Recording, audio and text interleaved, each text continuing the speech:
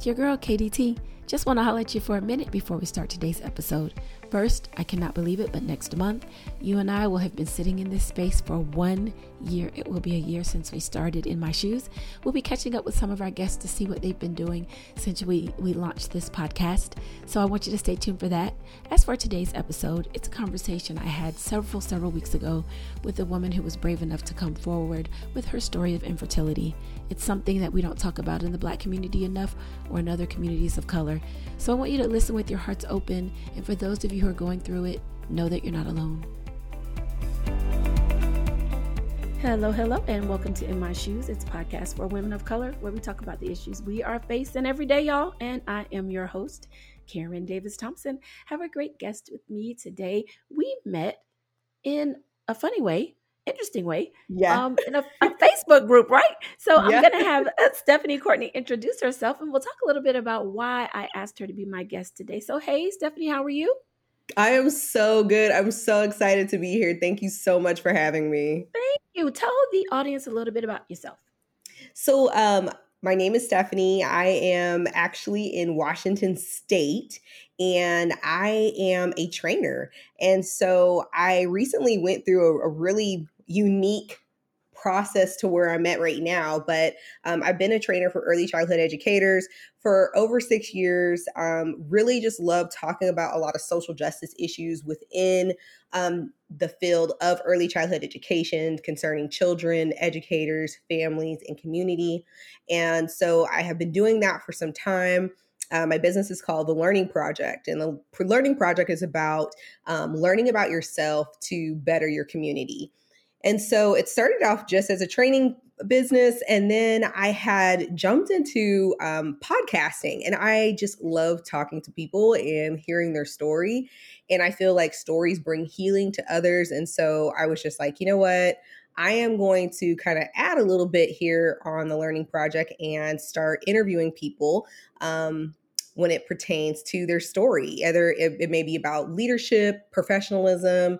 My latest one that I'm working on right now is infertility, miscarriage, and pregnancy and adoption. And I have just been learning so much from this segment because I'm actually going through infertility treatments and going through so many different pieces in my life. And I've been going through infertility for over 7 years. And so I wanted to share my journey. I finally felt comfortable enough to do that. And so that's kind of where I am right now in my life and how I am hoping to make a difference in my community. Thank you so much for that introduction. And so that leads me into how we met. So, you guys know here at In My Shoes, we're all about storytelling as well. And we tell the stories of women of color on all sorts of issues. And so, I'm in a space where writing is something that I love to do. And I think journaling is a great way to just kind of record what's going on in your life, be able to look back, see where you were. And so, we've created a couple of journals at In My Shoes. One is the self-care journal that we currently have on the market. And then we're kind of soft launching an adoption journey journal that I put out, inspired by my own journey, wishing that I had maybe recorded it a little bit more. And so I put a copy of it up on this group I'm in on Facebook and said, hey, what do you guys think of this? Tell me what you think. And you were like, girl, I have never seen anything like that. And then you started telling me about what you were doing, and you were nice enough to ask me to be on your podcast.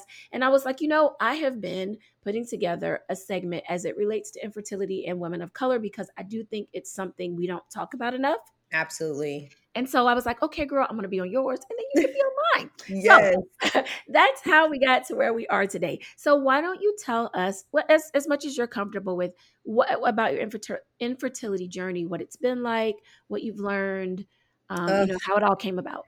Man, you know what? This is, just starting to share this has been really healing for me, because for those that have dealt with infertility, depending on your personality, it really depends on how you want to share it. And so for me, I covered up a lot of my infertility journey with lies.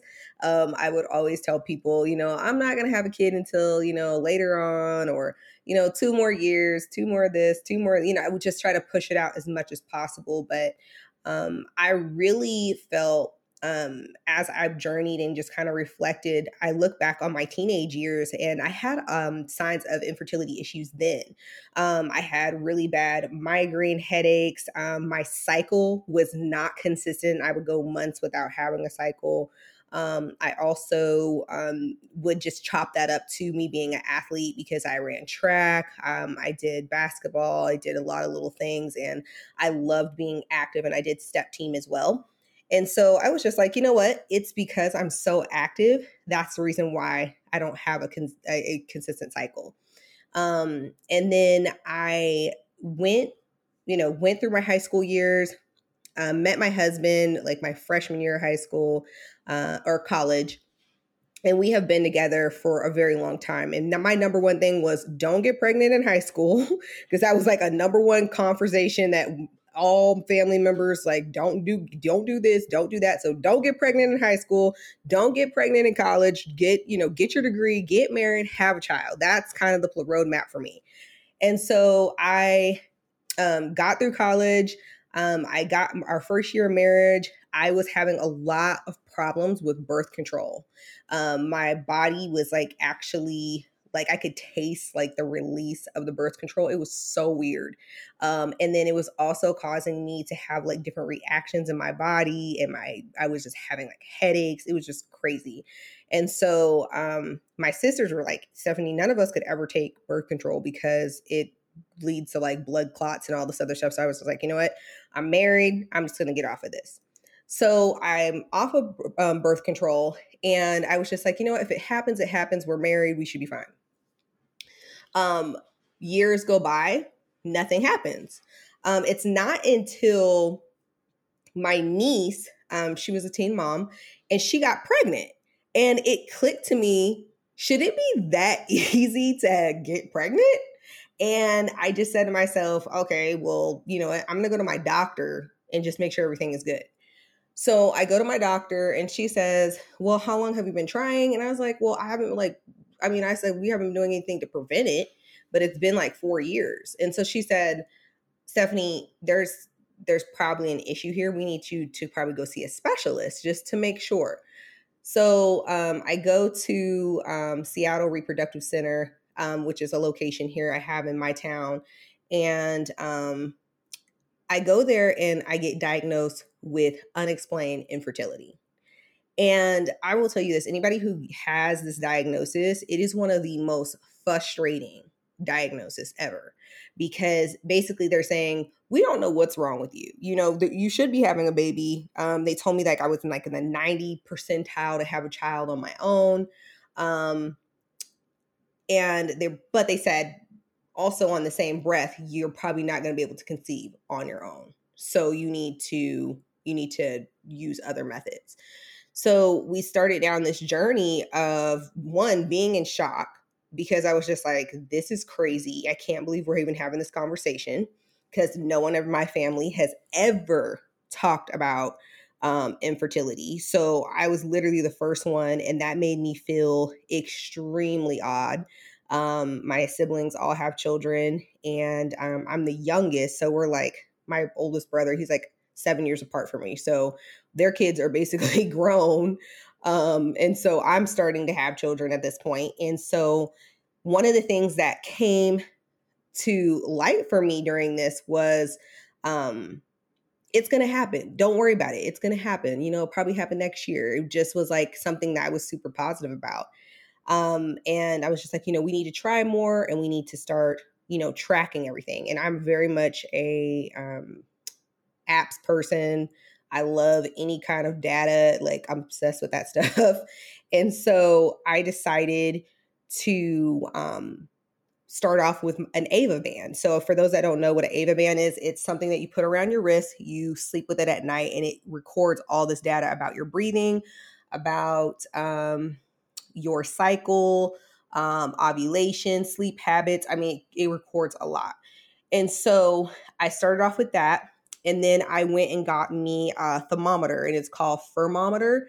And it also records data. So the temperature piece is huge because that helps you really make sure that you're confirming ovulation and when you're ovulating. So you're looking at your body temperature. So you're having to do all this stuff. Um, and so I'm going into this world, starting to learn a little bit about these different resources to help you get pregnant. And we're just trying. I feel like I'm right on. I'm peeing on the little sticks all the time because I'm like, okay, maybe I don't know when I'm ovulating, so I'm just going to pee on it every day. So that became a thing. And I started recording. And I just could not figure out my body. I did not know why my body was having such a hard time finding the cycle of ovulation. I decided to go to an acupuncturist because I was reading some things about fertility, because I was like, I'm going to try everything before I start doing all these fertility clinics and all this other stuff. So I go to the acupuncturist, and shout out to the Wellness Tree in Spokane, Washington with Lauren. And I go into the Wellness Tree. She actually reads your tongue. So if anybody has been to an acupuncturist, it's actually really interesting. But she read my tongue and she checked my pulse, and she was like, Stephanie, your stress level is insane. Wait, I'm Um, sorry. I got to stop you. She yeah, she read your tongue. Wait. yes. So Oh, this is the thing. I'm sorry. That one I was like, I know.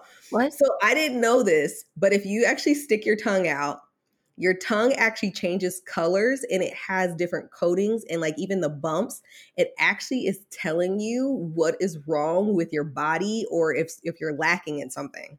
It is the most interesting thing that I have ever experienced in my life.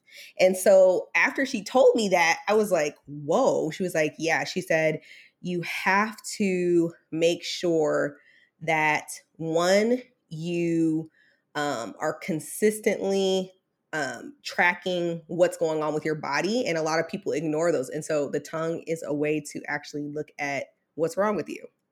And so she could tell that I was super stressed because my tongue had a lot of redness on it. And so we were just, talking about what we needed to do. So I started this journey of acupuncture. She was like, honestly, I can't even get you pregnant until we deal with your stress. So I was a director at the time. I had 100 plus kids, plus, parents and employees. First year as a director, working crazy hours. She was just like, I just need to get you de-stressed, and then we can worry about the fertility later. We cannot even take it serious until we get this under control. And so that is something I learned too.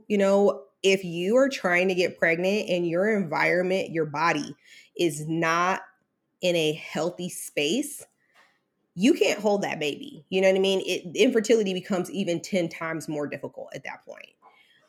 And so going to acupuncture every single Saturday made it a ritual, and that was really difficult because a lot of people would say, well, why are you doing this? If it doesn't work in a couple months, why would you keep going? I said, because it's one, I need to be focusing on my body, not just trying to have a baby.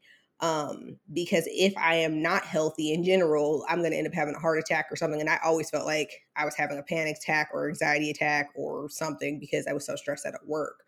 And so, but again, I love stress. I love that work. I love being in a high pace kind of environment. And so I had to come to the conclusion of, you need to figure out ways to take care of your body.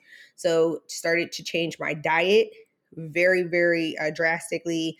I started going to acupuncture every week, started on Chinese herbs, started making some seriously healthy habits for myself.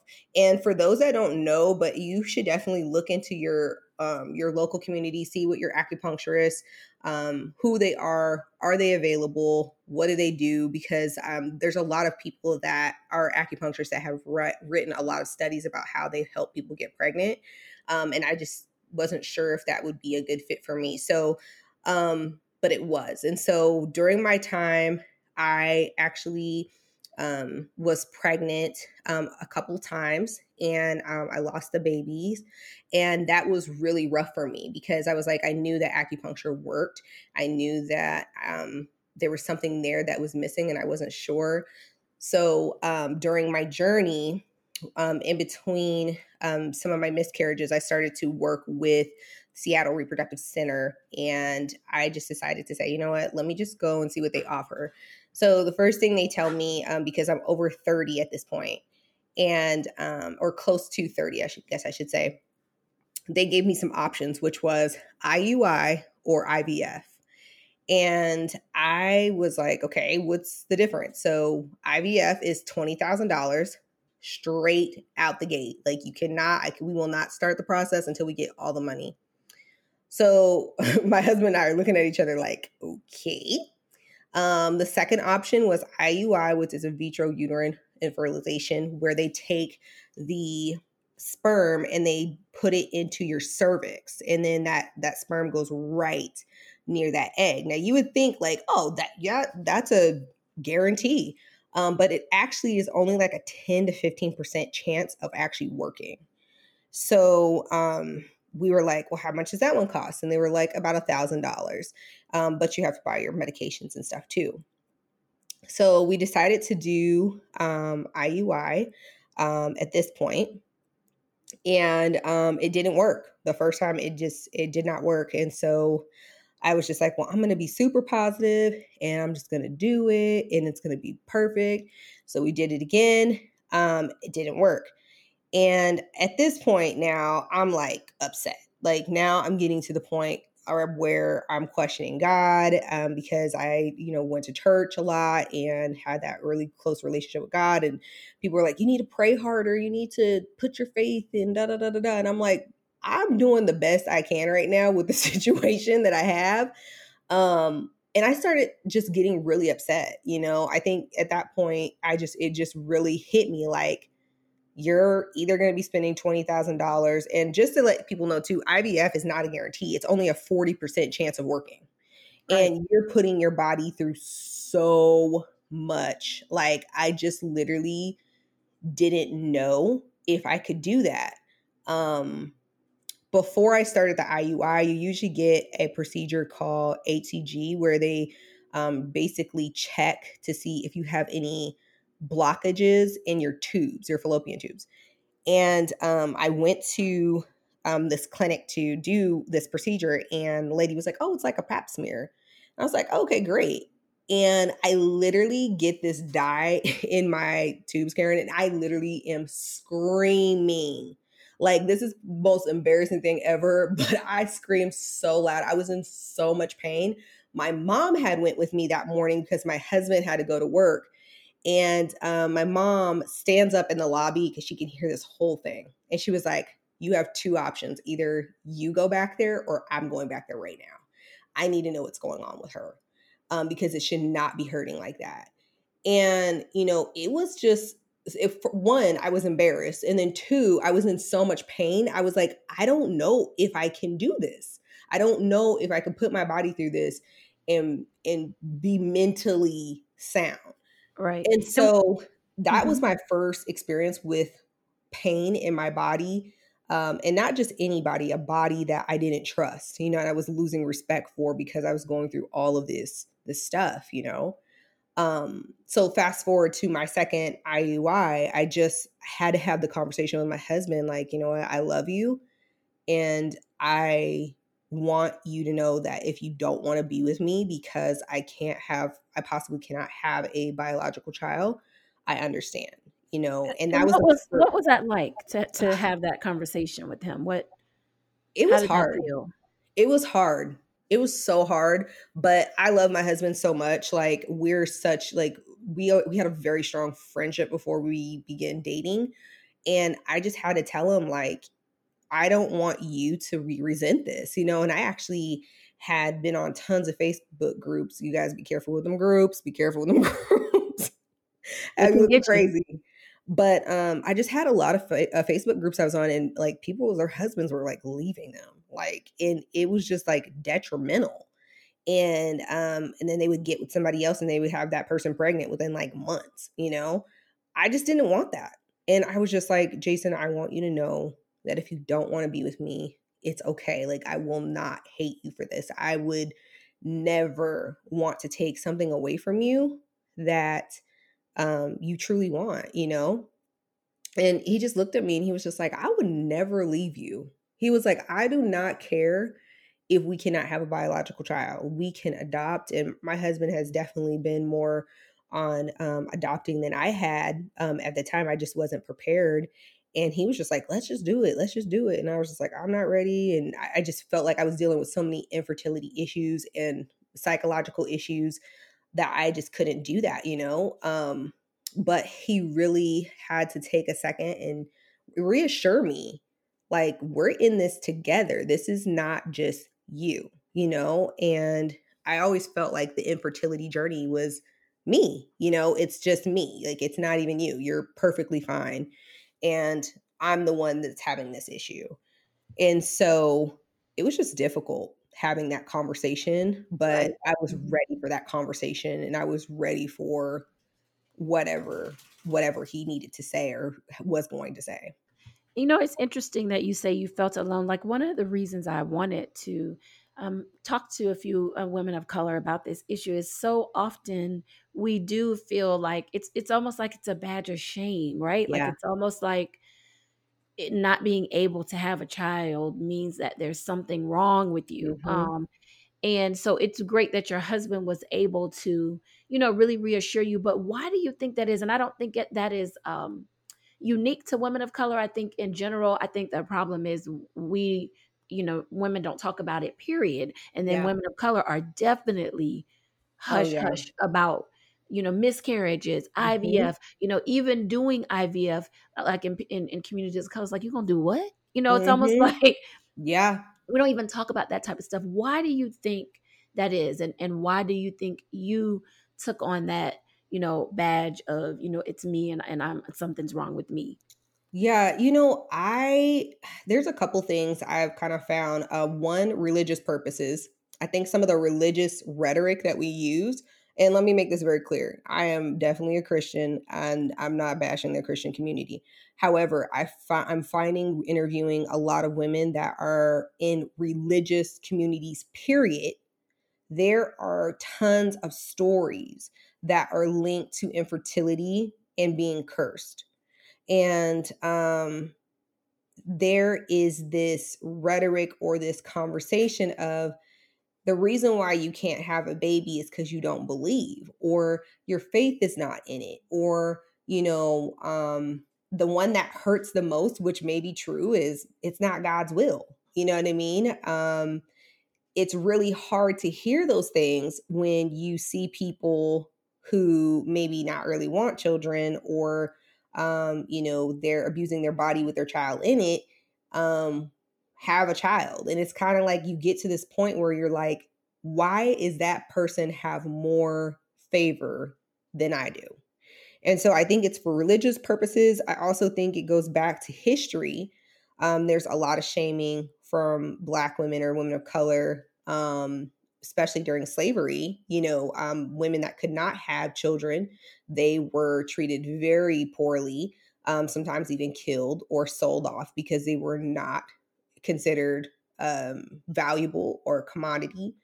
That is a piece of it. I definitely think that there is a stigma around Black women always getting pregnant out of wedlock, or having babies here, having babies there, and then when you don't fit that stereotype, it's kind of like, oh, well, what's wrong with you? Why wouldn't you be able to have a baby? um and then also, too, the other part that I haven't really talked very much about, but are chemicals that we use on our body and hair. There's lots of studies right now that are being done for women of color. For example, perm. There's a lot of movement right now going natural, but there's a lot of perm conversation because a lot of those chemicals are not regulated. They are mixed in a certain way and they could be stronger or less strong depending on the box that you get. I think that has a huge part to do with infertility and even just some illnesses that Black women face. And I also believe that when we're looking at feminine products, we're talking about tampons and pads. There's a huge movement going on right now where there is a demand. You have to list what's in the pad and tampon. A lot of those pads and tampons, we don't know what actually goes in them, and they do not have to list the chemicals that they're putting in those pads and tampons, and it's right by our uterus. And so I think those are some of the reasons that infertility is caused, and some things that we just were not having conversations about, and some of the shame and the pieces that go around it. I know I went to a couple of different pieces that were kind of maybe tangents, but I just feel like they're really important for us to start having that discussion and fighting against those policies and things that are out there in the world that are causing people to suffer through infertility. And I can definitely, relate to some of what you've experienced. Though, as I said to you, I knew early on that pregnancy was going to be difficult for me. And when you are in the church, you do get lots of different, oh, if God, for me, it was the difference. It was for you, it was, oh, maybe it's not God's will, which is very hard to hear. Hmm. And for me, it was, if God wants you to get pregnant, I'm like, well, he and I seem to be really good with this decision I've made to adopt. I don't know why y'all I don't know why y'all wanna get involved in my business with Jesus. I'm just saying, Right. So I know it can be very hard to hear those types of things. And talk a little bit more about, you said your husband was really more on board with let's just adopt. Do you think part of you was still feeling like, I should be able to have a baby, or did you just really need time to kind of grieve that before Yeah. you move to the next step? That's a great question. So, I work with kids, and so I have tons of kids that were at my center that came from foster care. They were adopted. Some of them were still in foster care.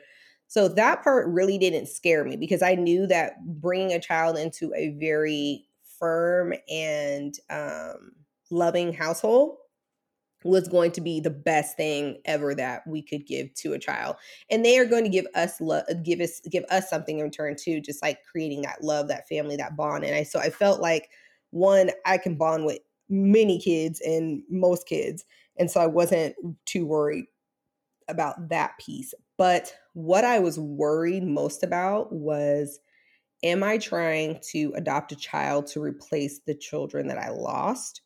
And would I have certain expectations of them that were unrealistic because I was still in my pain, you know? My husband, he works at a major hospital. And so he works with a lot of nurses. And, he's like, all these nurses, they've adopted kids and it's been great and they're doing so good and they love it. And, it's just something I think we should really think about and we should do. Like, I'm down, let's go. And for me, I was at that point, I hadn't even verbalized to many people that I wanted to be a mother. So that phrase, even for me to say, be able to say now, was extremely hard. Like, I would just make up stuff to basically make sure that people just leave me alone and stop talking to me about it. But it was hard for me to say, you know what, I want to be a mother, and I don't mind if motherhood comes through birth or adoption. I don't care. I wasn't even at that point yet. So I felt like I couldn't bring a child into our household knowing that they would be coming into somebody that's unpredictable. And I really didn't know what they were going through at that point. Thank you. So tell me a little bit about why you decided to come forward, and what did it take for you to say, you know what, I'm going to be, one of those people who puts it all out there, and just tells, my story and what my journey has been like when it comes to this. It was crazy because COVID had just hit, and my center was considered essential. So we stayed open. And I was just like, you know what? I need to provide the best care possible because we had doctors and nurses at our center, their children there. I wanted to do everything possible to keep everybody safe. And I'm in this full mode COVID, operation. And I get a call from my dad, and he's like, "Hey," I was like, "Hey, you sound sick." He's like, "Yeah, daddy's got a little cold. I'm okay." And I was like, "Well, I'm gonna come and see you after work. I want to make sure you're okay." And he was like, "I don't want you to come over here because I don't want, if I'm sick with anything, I don't want you to get it and give it to the kids." And I said, "Well, I'm just gonna stop by." So I something just told me you need to stop by. So I go and see my dad, and he looks kind of like sick, but he was just like, why don't you stand outside and then I'll just talk to you through the door. And I said, okay. So, and it's like a glass door. So I could tell he's not feeling good. And I said, okay, well, let me know what you need, Dad. I'm going to juice you some stuff and bring it to your house and, get you some food and all that stuff. And he's like, okay, okay. So I come back the next day. He still doesn't look good. So, he just said, hey, I want you to stay away for a bit because I don't know what's going on with me. And with COVID, I don't know what's going on, but I just will talk to you over the phone. And so I called him maybe a couple days later and I could tell he wasn't feeling good. And he was just like, I'm going to go to the doctor. Don't worry about it. I said, okay. And my dad does this thing like where if he doesn't want to talk to you, he just stops answering your call and then he won't answer his door either. So he started avoiding me. And so I'm thinking in my head, he's probably got COVID or something crazy and he doesn't want anybody to know. So I'm like, doing my thing. A week has passed. And he sent me kind of like text messages, whatever. I go to his house and he's lost like 10 pounds. And I'm like, what is wrong with you? And he was like, oh, I'm just not feeling good. I don't want you in the house though. And so I'm like, okay. Make a long story short, my dad was in 2 wars and he was exposed to a chemical that actually mimics cancer. So my dad was told that he had like 2 weeks to live. And I started panicking because he was in the hospital. They would not let us go in the hospital with him.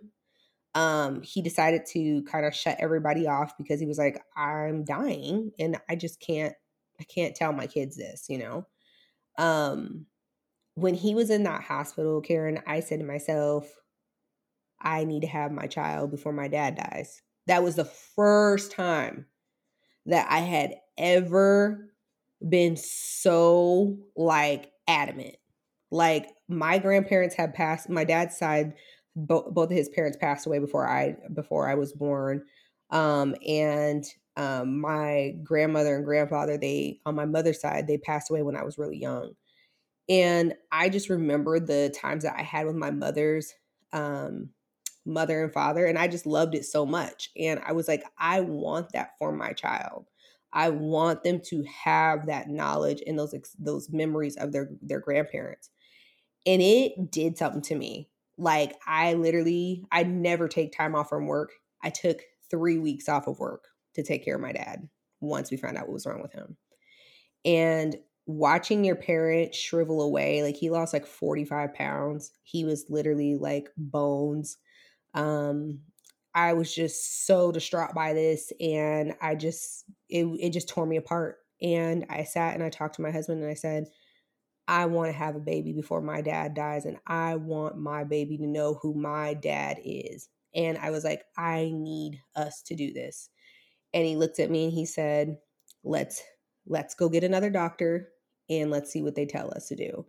So I actually went out to another doctor in LA because I felt like the clinic that I was at was not treating me like as an individual patient.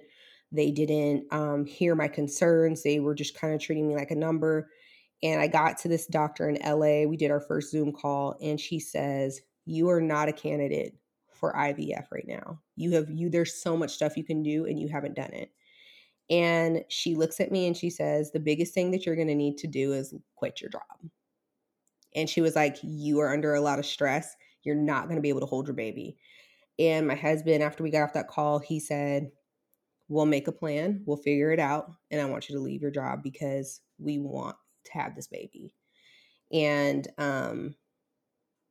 and I went to my boss and I was, didn't want to do it and was crying. And I said to her, I want to have this child so bad.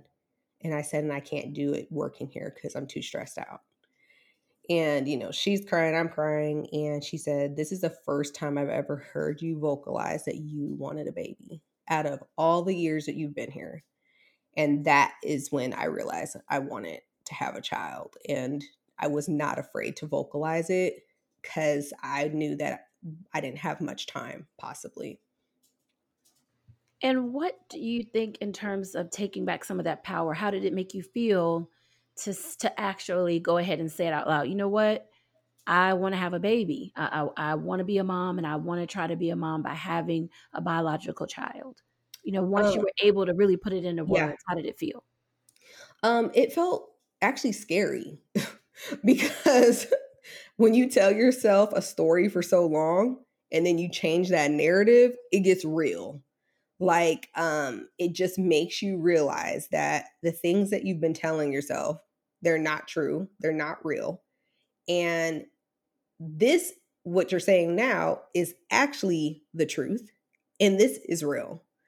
And so I had to look at those words, not just, or listen to those words, not just um, with my ears. I felt like I had to take those words and put them on paper. And I even started just using artwork. And I just have like a art wall that's like a vision wall that focuses on fertility. And I was like, I'm gonna match my speech with these images. And I just had a lot of images through my house. I still have them in my house, that focus on fertility, but that power didn't really come until after I left my job. And I realized that you're doing this because you want your baby to come into a safe and healthy situation. So you're already activating yourself as a mother. Thank you so much. So I can imagine that at first, to say out loud what you haven't been willing to tell yourself, even internally, Hmm. had to perhaps be scary before you found the power in that. And so, how are you now? So, how long ago was that you made that decision, and Oh where my are you goodness. today? So I left my job in June. Yeah, end of May, beginning of June. And I just actually finished my fourth procedure of IUI, and we're planning to move to IVF. Um, but right now, I'm actually in a waiting period to see if the procedure actually fully worked and see where I'm at. I am super positive. This is probably the best portion of my procedure that I've done ever. My levels are really good. I am very happy that I decided to leave my job because I feel like my body even feels different. A couple other things I did differently too. I went and got a nutritionist that focuses on eating to your native diet. Um, and her name is Darnell Barlow, and absolutely amazing. And she focuses mainly on native dishes, but she has been a huge help in my life. And I'm still working with my acupuncturist, and we actually increased my days for acupuncture. And so I'm right now I'm in the clear for where they want me to be, and so I'll be knowing kind of where I'm at with pregnancy. I feel like in the next couple weeks. And how do you stay? What do you do? What do you tell women who are on this road and they're having trouble maintaining that positivity that this is going to work, that they, will be able to get through it? Um, One of the things that I always tell people is you have to ask yourself, what are you willing to do? And that is a hard thing because my husband and I, we only had a little bit of time to pay off a ton of stuff, make huge sacrifices so that we could have me not work. I feel like if you are going to do this, you have to sit down with your spouse and make a plan, because it's going to be both of you on this journey. And it can be very difficult when one person feels like they're taking all the burden on. At one point, feeling like I have to go to this doctor's appointment and this doctor's appointment, I have to eat like this, and you become very resentful. For me, I would get frustrated and even cry because I didn't want to go to acupuncture. I didn't want to go and eat certain things because you just get tired of it. It just becomes so heavy. So one, get with an acupuncturist. Get with somebody that can help you figure out where you are. Even though I talked about reading the tongue, one of the things that we did a Dutch test, and she found out what my stress levels were. She found out that I was very close post menopause. My estrogen was way too high. Progesterone levels were so low. And a lot of acupuncturists, they are medical doctors and they can prescribe medication to you. So find an acupuncturist. I tell people all the time, get a nutritionist, because a lot of times we're trying to guess with our diet. And at least finding somebody that can help you navigate that. I think that's really important. Make sure that you find a doctor that you can trust and you can connect with. That was something that was really hard for me on my journey as well, is I didn't have a doctor, an OB that I really trusted and really connected with. I actually just found an OB finally, that has been just so amazing. And she is a petitioner for me. And that is a huge thing because I struggled with being vocal on what I needed. But as I've gotten more diverse in this area and learning about how to petition for yourself, that's something I've been really, really, really, really vocal about. The next thing I would say is look at your home and see what's in it. There's a lot of times where we have a lot of toxics and things like that in our home. We're using them on our bodies. Really taking that time to strip down everything that's in your house and to really change some of those products that could actually be causing infertility or making it really hard for you to get pregnant, from your your pads, your tampons, to the soaps that you put on your body, lotions, makeup, even, which is really hard. Those pieces can be really difficult to give up and change, but it was something that I felt like I needed to do to help my body be more pure and take out all the stress you can in your life. That's what I would say. Take out as much stress, anything that's giving you stress, try to take it out your life. Because if you don't, it's just going to make things more difficult. And just sometimes some women, they can go through tons of stuff and they're fine, they get pregnant. But there's other women, their bodies are under so much stress, they can't even function. And that's kind of where I was at, where, I just knew that there was an issue. I want to just throw this in here. My last tip, get your gut checked. There's a lot of people that have unhealthy guts, and your gut actually plays a huge part in your fertility as well. That's something I just learned towards the end of my treatments that I just did, and I went and got a gut test, and they were like, your digestion, all those different things, they play a huge role in how your adrenals work, and if your kidneys are working harder with certain things or not breaking down certain vitamins and nutrition that you're using. That can be a thing. And so, you're taking all these pills, but you're not getting actually any other nutrition because your gut is so unhealthy. So, Thank you. I'm sure that a lot of women can resonate with what you're talking about, having to really do a lot of research to figure out how you can really better those chances of mhm. being able to have to get pregnant and have a successful pregnancy at that. Do you ever allow yourself to think, what if all of this doesn't work? Or do you say that, that's a space that you just can't go to? You have to stay in the moment. This is such a good question. So when I decided to quit my job and I went through this whole process, I told myself that if at the end of the day this didn't work, I know I'm a better person health wise overall.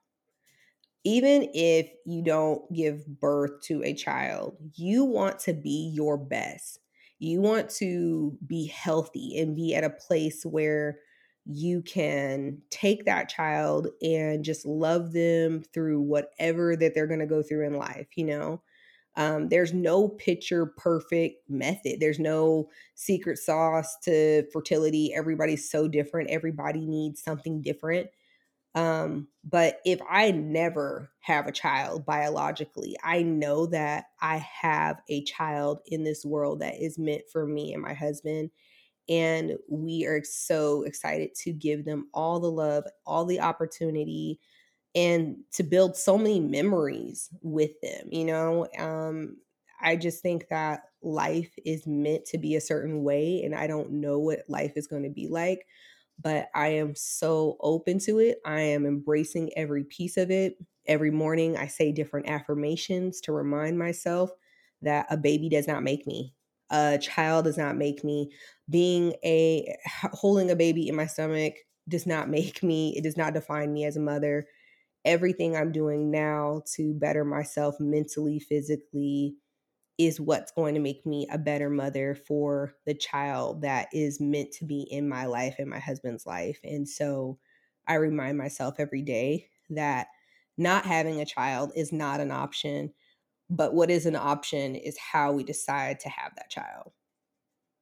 I think that is a beautiful way to look at it. As you know, adoption was my road to becoming a mom. And it is so true that the child that is for you, the children that I have are the ones that God wanted me to have the way He wanted Mhm. me to have them.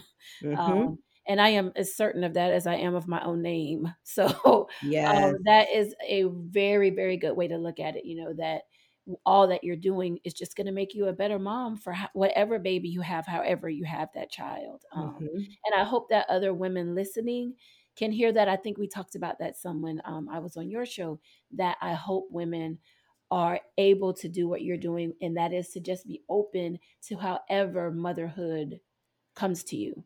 Mhm. Because there are so many different ways to do it. And I guess that's what always broke my heart is when, women felt like because they couldn't get pregnant, it meant that, they weren't meant to be a mom. The God didn't Mhm. want them to be a mother. And it breaks my heart to hear that. So I really admire you for the way you've been able to look at it and to Yeah. really plow through this. And good luck to you and your husband on Yes, whatever yes, way you yes. guys become parents. I'm excited for you, whichever way it comes. I am excited for you. Thank you so much for being my guest today. This Thank has been you. a really great conversation. I'm excited you were able to take my invitation as I did yours. And so tell them a little bit about, before we go, your podcast and where they can find the Learning Project. Yes, yes. You can go to www.tlptraining.com.